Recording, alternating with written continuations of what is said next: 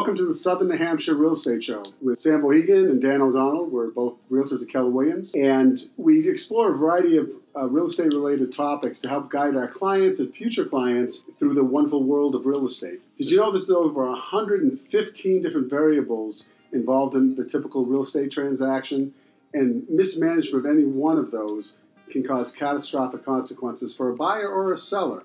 And we want to make sure that our clients and our future clients don't ever have that happen to them. So we'll have a variety of guests on the show that are involved in various aspects of the real estate business, and they will help you understand how you get through it, because you can. And it's not hard, but you just need to know what to do. So Sam, what we got on tap for today? So today we have a special guest, attorney Lori Peralt. Thank you for being here and taking the time, first of all. Thank you, guys. And so today we're going to talk a little bit about the importance of a real estate attorney and the role that they play. But first, Lori, why don't you tell us a little bit about yourself and your background and how you got into your field? Okay, sure. I am a real estate attorney practicing in Hollis, New Hampshire, and I've been practicing for 30 years. And my areas of expertise, so to say, are pretty much real estate, corporate, and wills and trusts. So, which actually coincide a little bit more than you would anticipate. I first got into the law because I wanted to do criminal defense, which is a very different field from where I am now. And I decided that the clientele left a little bit to be desired, and I really do enjoy helping people. So the best way is that I can help. I'd love to help people through their real estate transaction, buying a new home, and then their other planning with business and estates. So. Very cool. So the big question people are probably looking for as far as the audience here, the role that a real estate attorney plays, what they do, and where obviously it's super important, and how that plays into it and everything like that. The real estate attorney is actually going to act most of the time as a closing agent. So there's different capacities that you can act in the real estate transaction as an attorney. You can either represent the seller, you can represent the buyer, or you can be the actual closing agent, which if there's a lender, you're really representing the lender. If there isn't a lender, then you're closing agent, you're representing the buyer. So most often, most of our transactions involve being the closing agent, and that person is responsible for conducting the closing from beginning to end, really. So what that means is we first get a file over, which involves the purchase and sale agreement that you guys have put together, and then we will start title work. And our biggest job there is to make sure that there's clear title to the property for the lender and or the buyer, to make sure that there are no title defects that would prevent them from being able to sell the property down the road. So, can you give us an example of a title defect? Sure. There's a couple. There's so many of them. The most common is a missing discharge. So there might be somebody who had a mortgage on their property. In fact, I have one coming up that's supposed to close on Friday. The seller has a mortgage on her property, 2 mortgages on the property. One was paid off and should have been discharged. The discharge never got recorded at the Registry of Deeds. She got a new mortgage on the property, which makes you believe that it should have been discharged, but it hasn't been discharged. So now before she can convey the property, we actually need to get that mortgage or lien taken off from the property and make sure that discharge goes on record.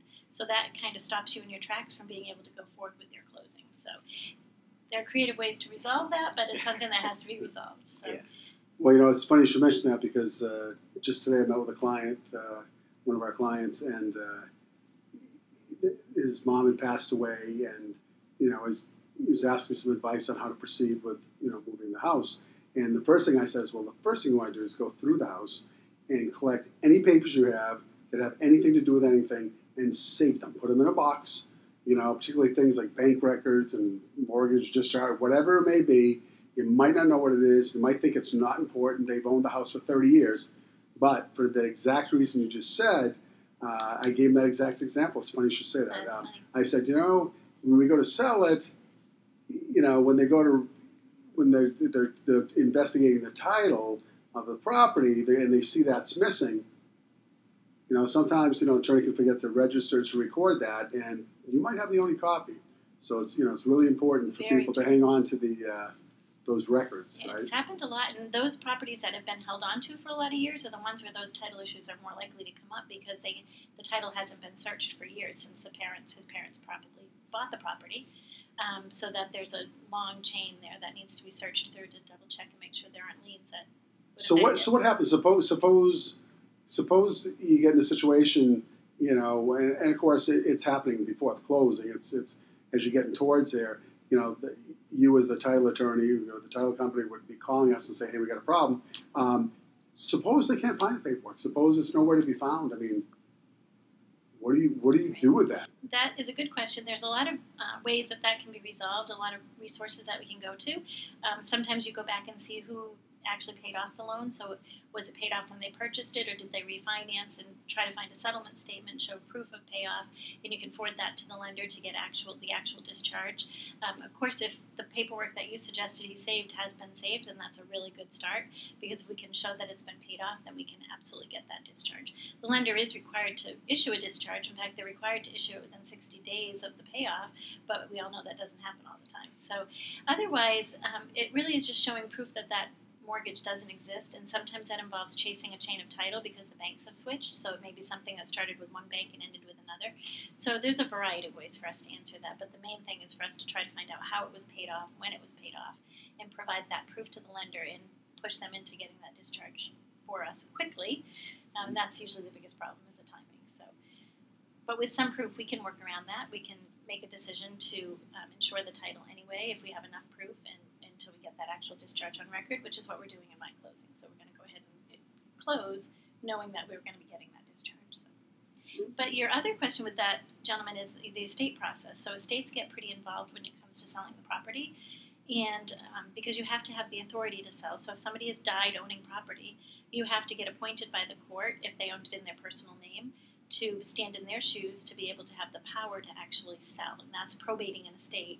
And that's another way that title defects come into play quite often, where the probate hasn't been done, or I had another one recently where they thought they owned the property as joint tenants, which mean it would have passed to the surviving joint tenant, but they did not. They actually owned it as tenants in common, which means the gentleman who died owning a percentage that passed to his heirs and not to the other person who owned the property. So that complicates things, and you have to have a solution to. We have solutions to most of it, but you have to research it and figure out the solution and get it taken care of. So if someone, it's a horrible subject to talk about people passing away, but we all do at some point. And so if someone is in that situation where the property they're selling is an estate, then before they do much with get the property in the market or anything like that, they should probably see their attorney, a probate attorney, and which is kind of one of the things you do, right? Yep, absolutely. See a probate attorney and see what's necessary to make sure that they actually have the power to sell. Because there's a variety of answers to that too. But just making sure they can stand in those shoes to sign a purchase and sale agreement. I've seen many times where a purchase and sale agreement has been signed, but we go to do the title, find out that the person has died, and the agreement hasn't been signed by the right party. So the first step should be kind of figuring out where you are if somebody has died and you're getting ready to sell, and what really needs to be done. The other, could be in a trust, and if there's a trust, then there might be the ability to avoid the probate. So it just depends on. And so the typical. There's some extenuating circumstances that can put you off, I'm sure, months. But typically, with the standard estate, process, how long does that take?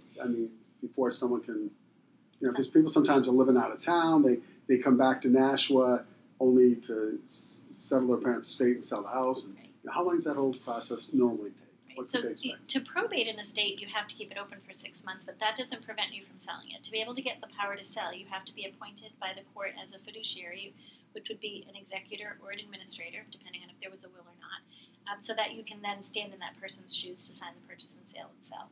And then it becomes part of the estate. The money becomes part of the estate assets to be dealt with through the probate court. But as long as you get appointed by the court, then you then have the power to sign a purchase and sale and sign a fiduciary deed, which is the type of deed you have when there's an estate. That appointment process is a variety of time lengths before you can get appointed, but I say count on about a month. I've seen it take 2 weeks. I've seen it take 6 weeks. It depends on the court docket and how busy they are when you're trying to get appointed. But generally plan on a month to get appointed. Okay. And a question that I've had sometimes is, sometimes when you go to a closing, one of the things that the seller has to do, part of their responsibility and part of their cost, is having the deed prepared. Yes. Right? And so sometimes you see a situation where a lawyer will do it and go to the closing. Sometimes you see a situation where a title company would do it. I'm just wondering, how's that? how does that work? I mean, Yes, honestly, lawyers are the only people that are actually licensed to practice law. So if people are doing deed preparations and that sort of thing without license to practice, then that's actually illegal. I do think it probably happens here and there, but I think part of the question is whether the preparation of a deed is the practice of law. I feel that it is. Some people perhaps feel that it isn't, but there are some legalities that go into the deed, whether it's the type of deed, be it fiduciary, quitclaim deed, warranty deed. People need to understand what they're signing. There are differences there. In fact, so through an estate, you can't necessarily give a warranty deed. You have to give a fiduciary deed. So it does involve the interpretation of law. So essentially, it should be an attorney that's doing that sort of work. But we do have a lot of title companies that do the closings and act in that role we initially started talking about as closing agent. And I think, that's fine. There are many people that do that. Most closing agents or title companies do have an attorney attached to the company. I'm part of Benchmark Title, so we are a title company. I have my law office in Hollis and part of Benchmark Title here in Nashua.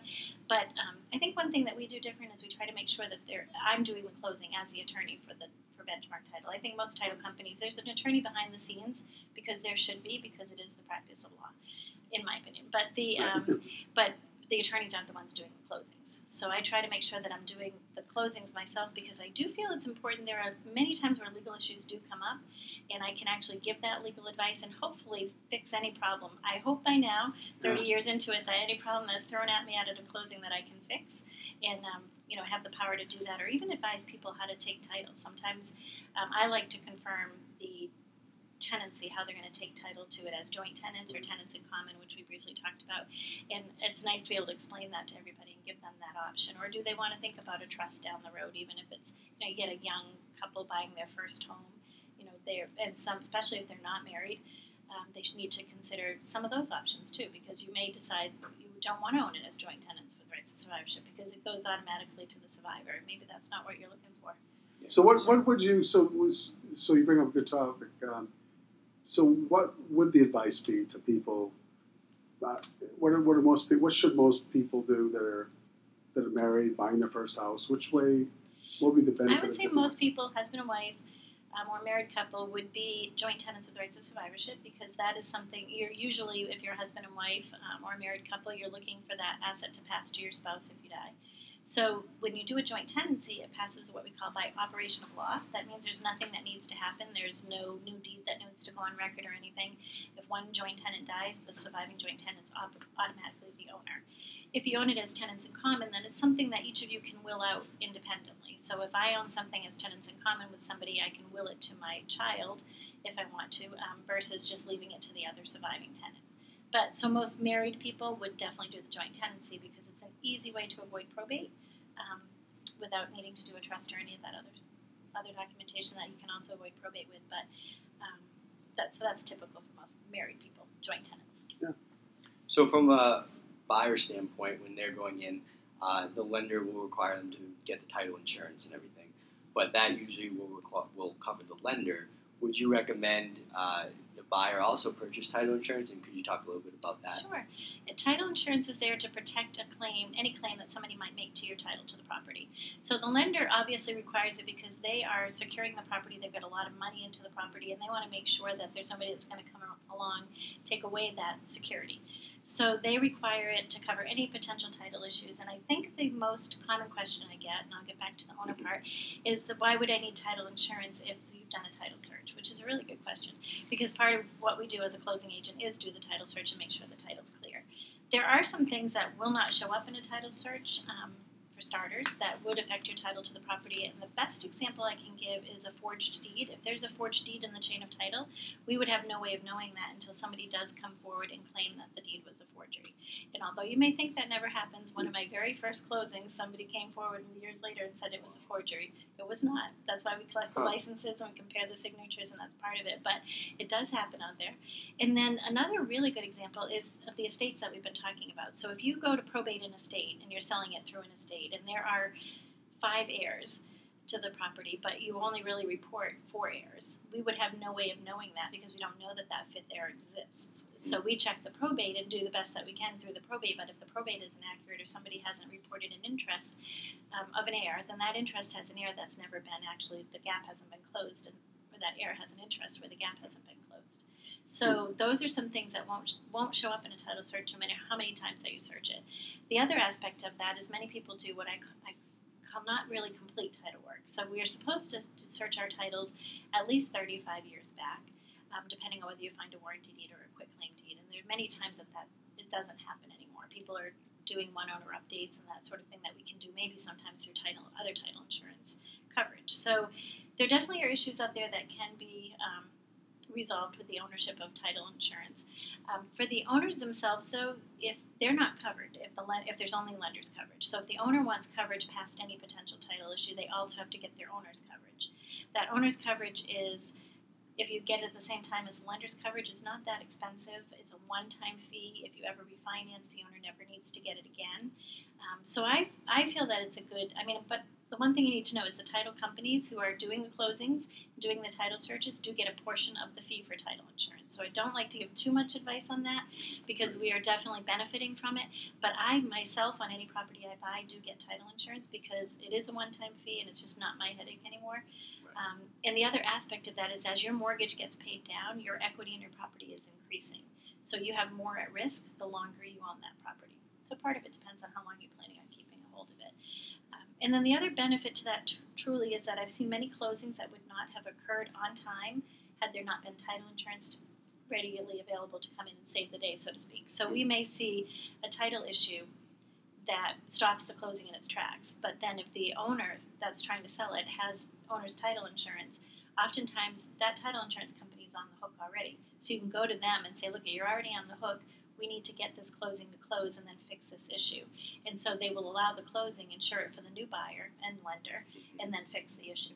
So a lot of times it will prevent a catastrophe. Yeah. Yeah. So in the beginning, the whole purpose of that, then, if I just to rehash that a little bit. So in the beginning, what's happening is the bank is saying, "Hey, you're buying this house, but we're carrying all the liability here because, of course, as we know, when you for the first year you're paying your mortgage. If you're paying $1,800 for a mortgage payment, it's probably $1,795 of that is interest." Listen, don't start there. That's depressing. I know. Yeah, they print out that list now of the when you get. I love it. They didn't do it in my other house. The amortization table. It's about 30 pages long. It feels like, and it just says every month and what your payment is, like how much you paid in principal, how much you paid in interest. But when you're on the other side of that, it's pretty sweet. Like right now, I'm buying a house, and that's really nice. So on one side, I'm looking at that now, going like, "This is really great." I'm not giving anything to the bank. But the new house we're buying, it's like, there's a problem here. So it looks terrible. You have to focus on the loan to value. It also gives you that information, which is really helpful. You can see what your loan to value rate is at any point down the road. Yeah, and I never thought about the fact that on the opposite end, like where we're at now with our house we're selling, is that if anything were to be wrong, if there was somewhere one of the other people didn't sign off on it when we bought it, because when people know money's involved, long lost relative shows up that was a relative person selling the house, and you're like, what do you mean you own the house? Or so, and it certainly gets covered. But good point. I was involved in a closing, you might have been involved in too, where it couldn't sell because the person didn't own it because it didn't go through the proper channels of probate. Right. And couldn't get it to happen fast enough. I remember one like that. Yeah. So that's that can happen. And it's it sure is frustrating. Yeah. Sometimes they don't pull through. So talking about like first-time home buyers, a lot that may be listening now, any like general tips or advice you have for them as far as just like the process can seem pretty intimidating and overwhelming going into it, and especially with a lot of the different situations you've touched upon already. Any tips or things you can go over as far as what to look for or be cognizant of? Sure. Intimidating is a good word, and overwhelming is a good word for this whole process. I would say the most important thing you can do is pick your team at the start. And by a team, I think you need people that are out there that are looking after your interests and your interests solely. So we start with real estate agents, so people, as I don't have to explain to you guys, the buying and the selling side of it, and those interests are competing. So I think that, buyers need to understand that it's important for them to have their own buyer's agent often to get through the process, and the sellers clearly have their selling listing, their listing agent. And there are exceptions to all of that, but I think that it's, I think buyers miss the fact that their buyer's agents are there to help them all the way through the process, and that typically that commission is covered, a with the seller and the sale of the property. So I think that's the first place to start for people to realize that as a buyer's agent and then the listing agent, you've got people that are representing your interests solely to do what's best for you moving forward. I also think the lender, pick a lender, shop around, find some lenders that you're lined up with to get your pre-approval if you are using a lender and needing money to borrow money to buy your home, which most people are. It would be nice not to, but yeah. So find a lender, get a pre-approval letter, because that's probably the most overwhelming part of it, I think, initially, is the documentation, getting the documentation to the lender, picking a lender, getting through the rates, knowing whether to lock or not lock, all that stuff. Talk that through with the lender in the beginning. And I think when you have that team lined up, then you have people that you can reach out to through the process to answer your questions. So ultimately that involves a closing agent, but or an attorney with legal questions or what have you. But I think the most important part is that initial stage of being prepared, because you want to be able to when you find the right place, you want to be able to make that offer, have a pre-approval letter, and let people know that you're really serious and ready to move forward. So it's picking that team. Yeah. Yeah, and it's interesting. So speaking about the buyer agency, for instance, that's really huge. Like a lot of people thinking, sometimes people go, they're looking to buy a property. Well, first of all, the buyer isn't paying a commission. The seller's paying the commission. Right. But having a buyer agent is really important, because when there's a lot of things other than just finding the right house and making a deal. A good buyer's agent, for instance, can save you thousands of dollars, and sometimes that's in the negotiation thing. We're in New England, it's Yankeeville, right? So everybody sees a price and they go, well, I give you this. Nobody just goes, hey, I'll give you that, unless it's a really crazy market. Like this summer. The summer was a good example, right? Exactly. In June, the average time in the market in Nashua was 14 days, average days on market. And, people were making offers on houses well over, $2,000, $3,000, $5,000, $10,000, $15,000 over the asking price. And, there was like a bidding war, versus now, not so much. People aren't bidding out there like that. And it's in the properties, as of the other day, it's like mid-30s for the number of days on market. So it's almost double the time. So things change. But there's still a lot of ways that if you have a good agent that they can save you a lot of money. They'll have techniques they can use so that if you need other money, if you really need $10,000 and you can't get $10,000 off the price, sometimes there's things they can do, with if the property will appraise, that they can say, that I would advise a client, look, you can offer $5,000 over and ask $10,000 back, and so that's my closing. So, but there's a number of other things, and there's just the way you write something up, and I'm sure you see a lot of that.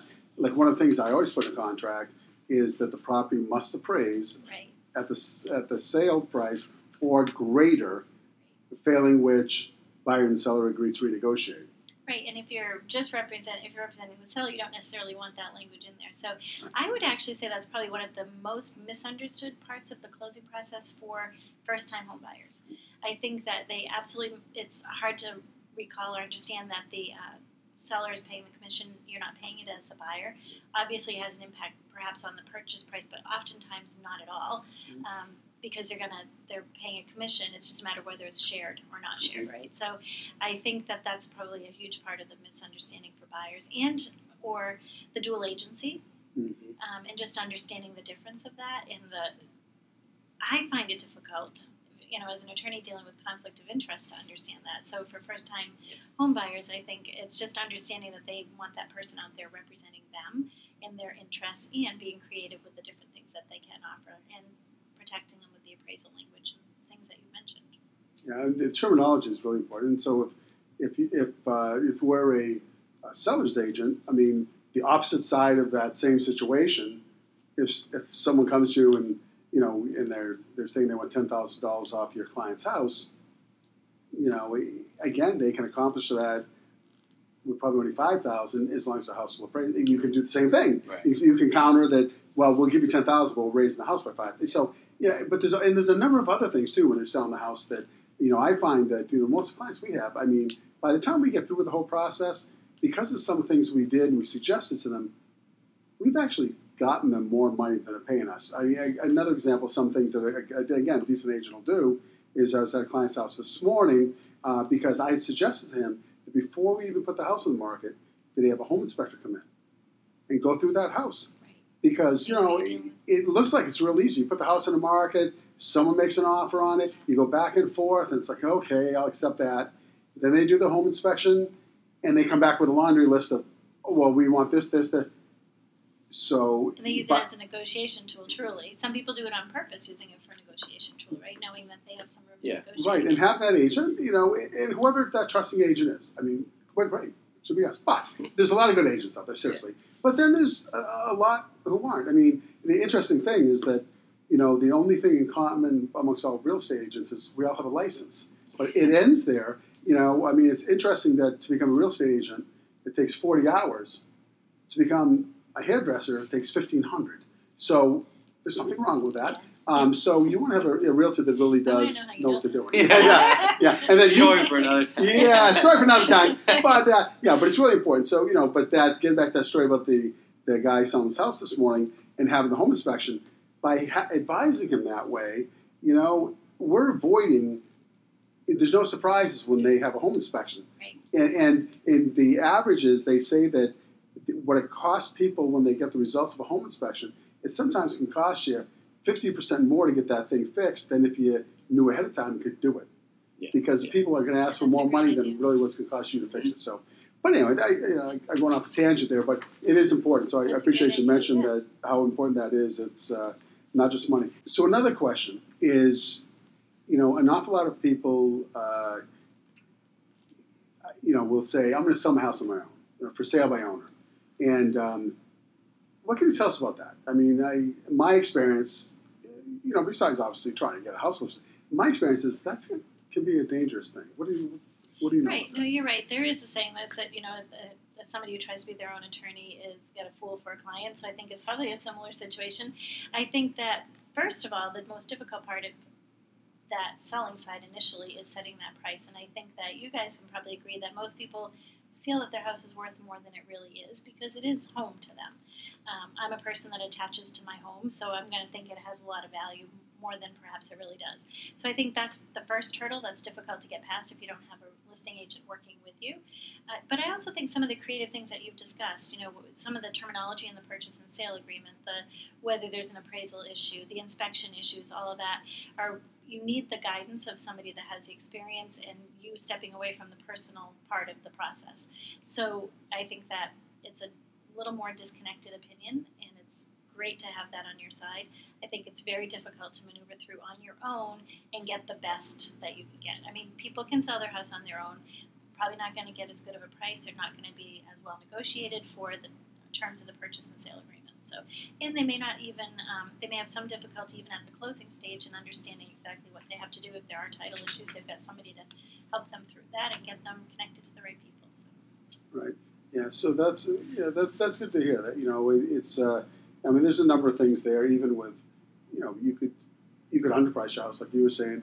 That sometimes you can overprice, and one of the things that you never want to do, that overpricing is just as bad as underpricing, because if you overprice it, and your house ends up on the market and is sitting there for 60 or 90 days, you lose time. But the biggest thing is, what do people say? Yeah, it's the impression. It's been on the market for too long. Yeah. What's wrong with it? Right, it's been on the market for 90 days. And so, in the end, I don't think it's a good practice. But I worry about people legally, too, in terms of what happens.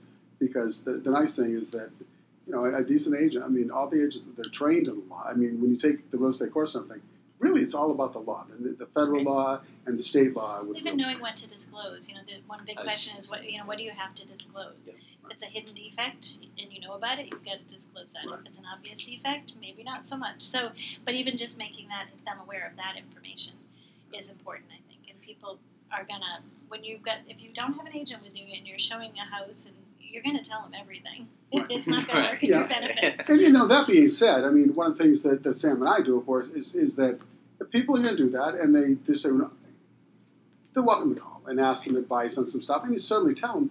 But usually, I'm finding that 90% of people call us with those questions and say, well, I really want to sell my own. What about? I'll answer, because you know what? They may not be interested in listening with me, but if the advice I give them helps them sell the house, they give referrals. We love referrals. So our whole thing with our partnership is that we want to make sure we're not just selling and making money to people, that they see us as a resource if they need something for the house, if looking for a vendor or anything else. But even if they're selling the house on their own, you try to give them the best advice you can. But the best advice we can give them often is like, this may not be the best way to do this. But I think it's all about helping people, and so I think that Exactly. people don't always believe that you're in these professions for that reason, Right. but I'm absolutely love to help people. So, and you guys are the same way. So clearly you wouldn't be giving out advice Right. without, That's right. Right. being connected to it. So I think that's important. Well, Attorney Peralta, I just wanted to thank you for being on the Southern New Hampshire Real Estate Show with us, and we hope our listeners found this topic very informative. And if you have any questions for Attorney Peralta, you're welcome to send them in to us. Or if you have any questions or ideas for future topics, this is what it's all about. It's trying to help you become more educated, as you pursue the world of real estate, whether you're selling a house, buying a house, just have a question. That's what we're here for.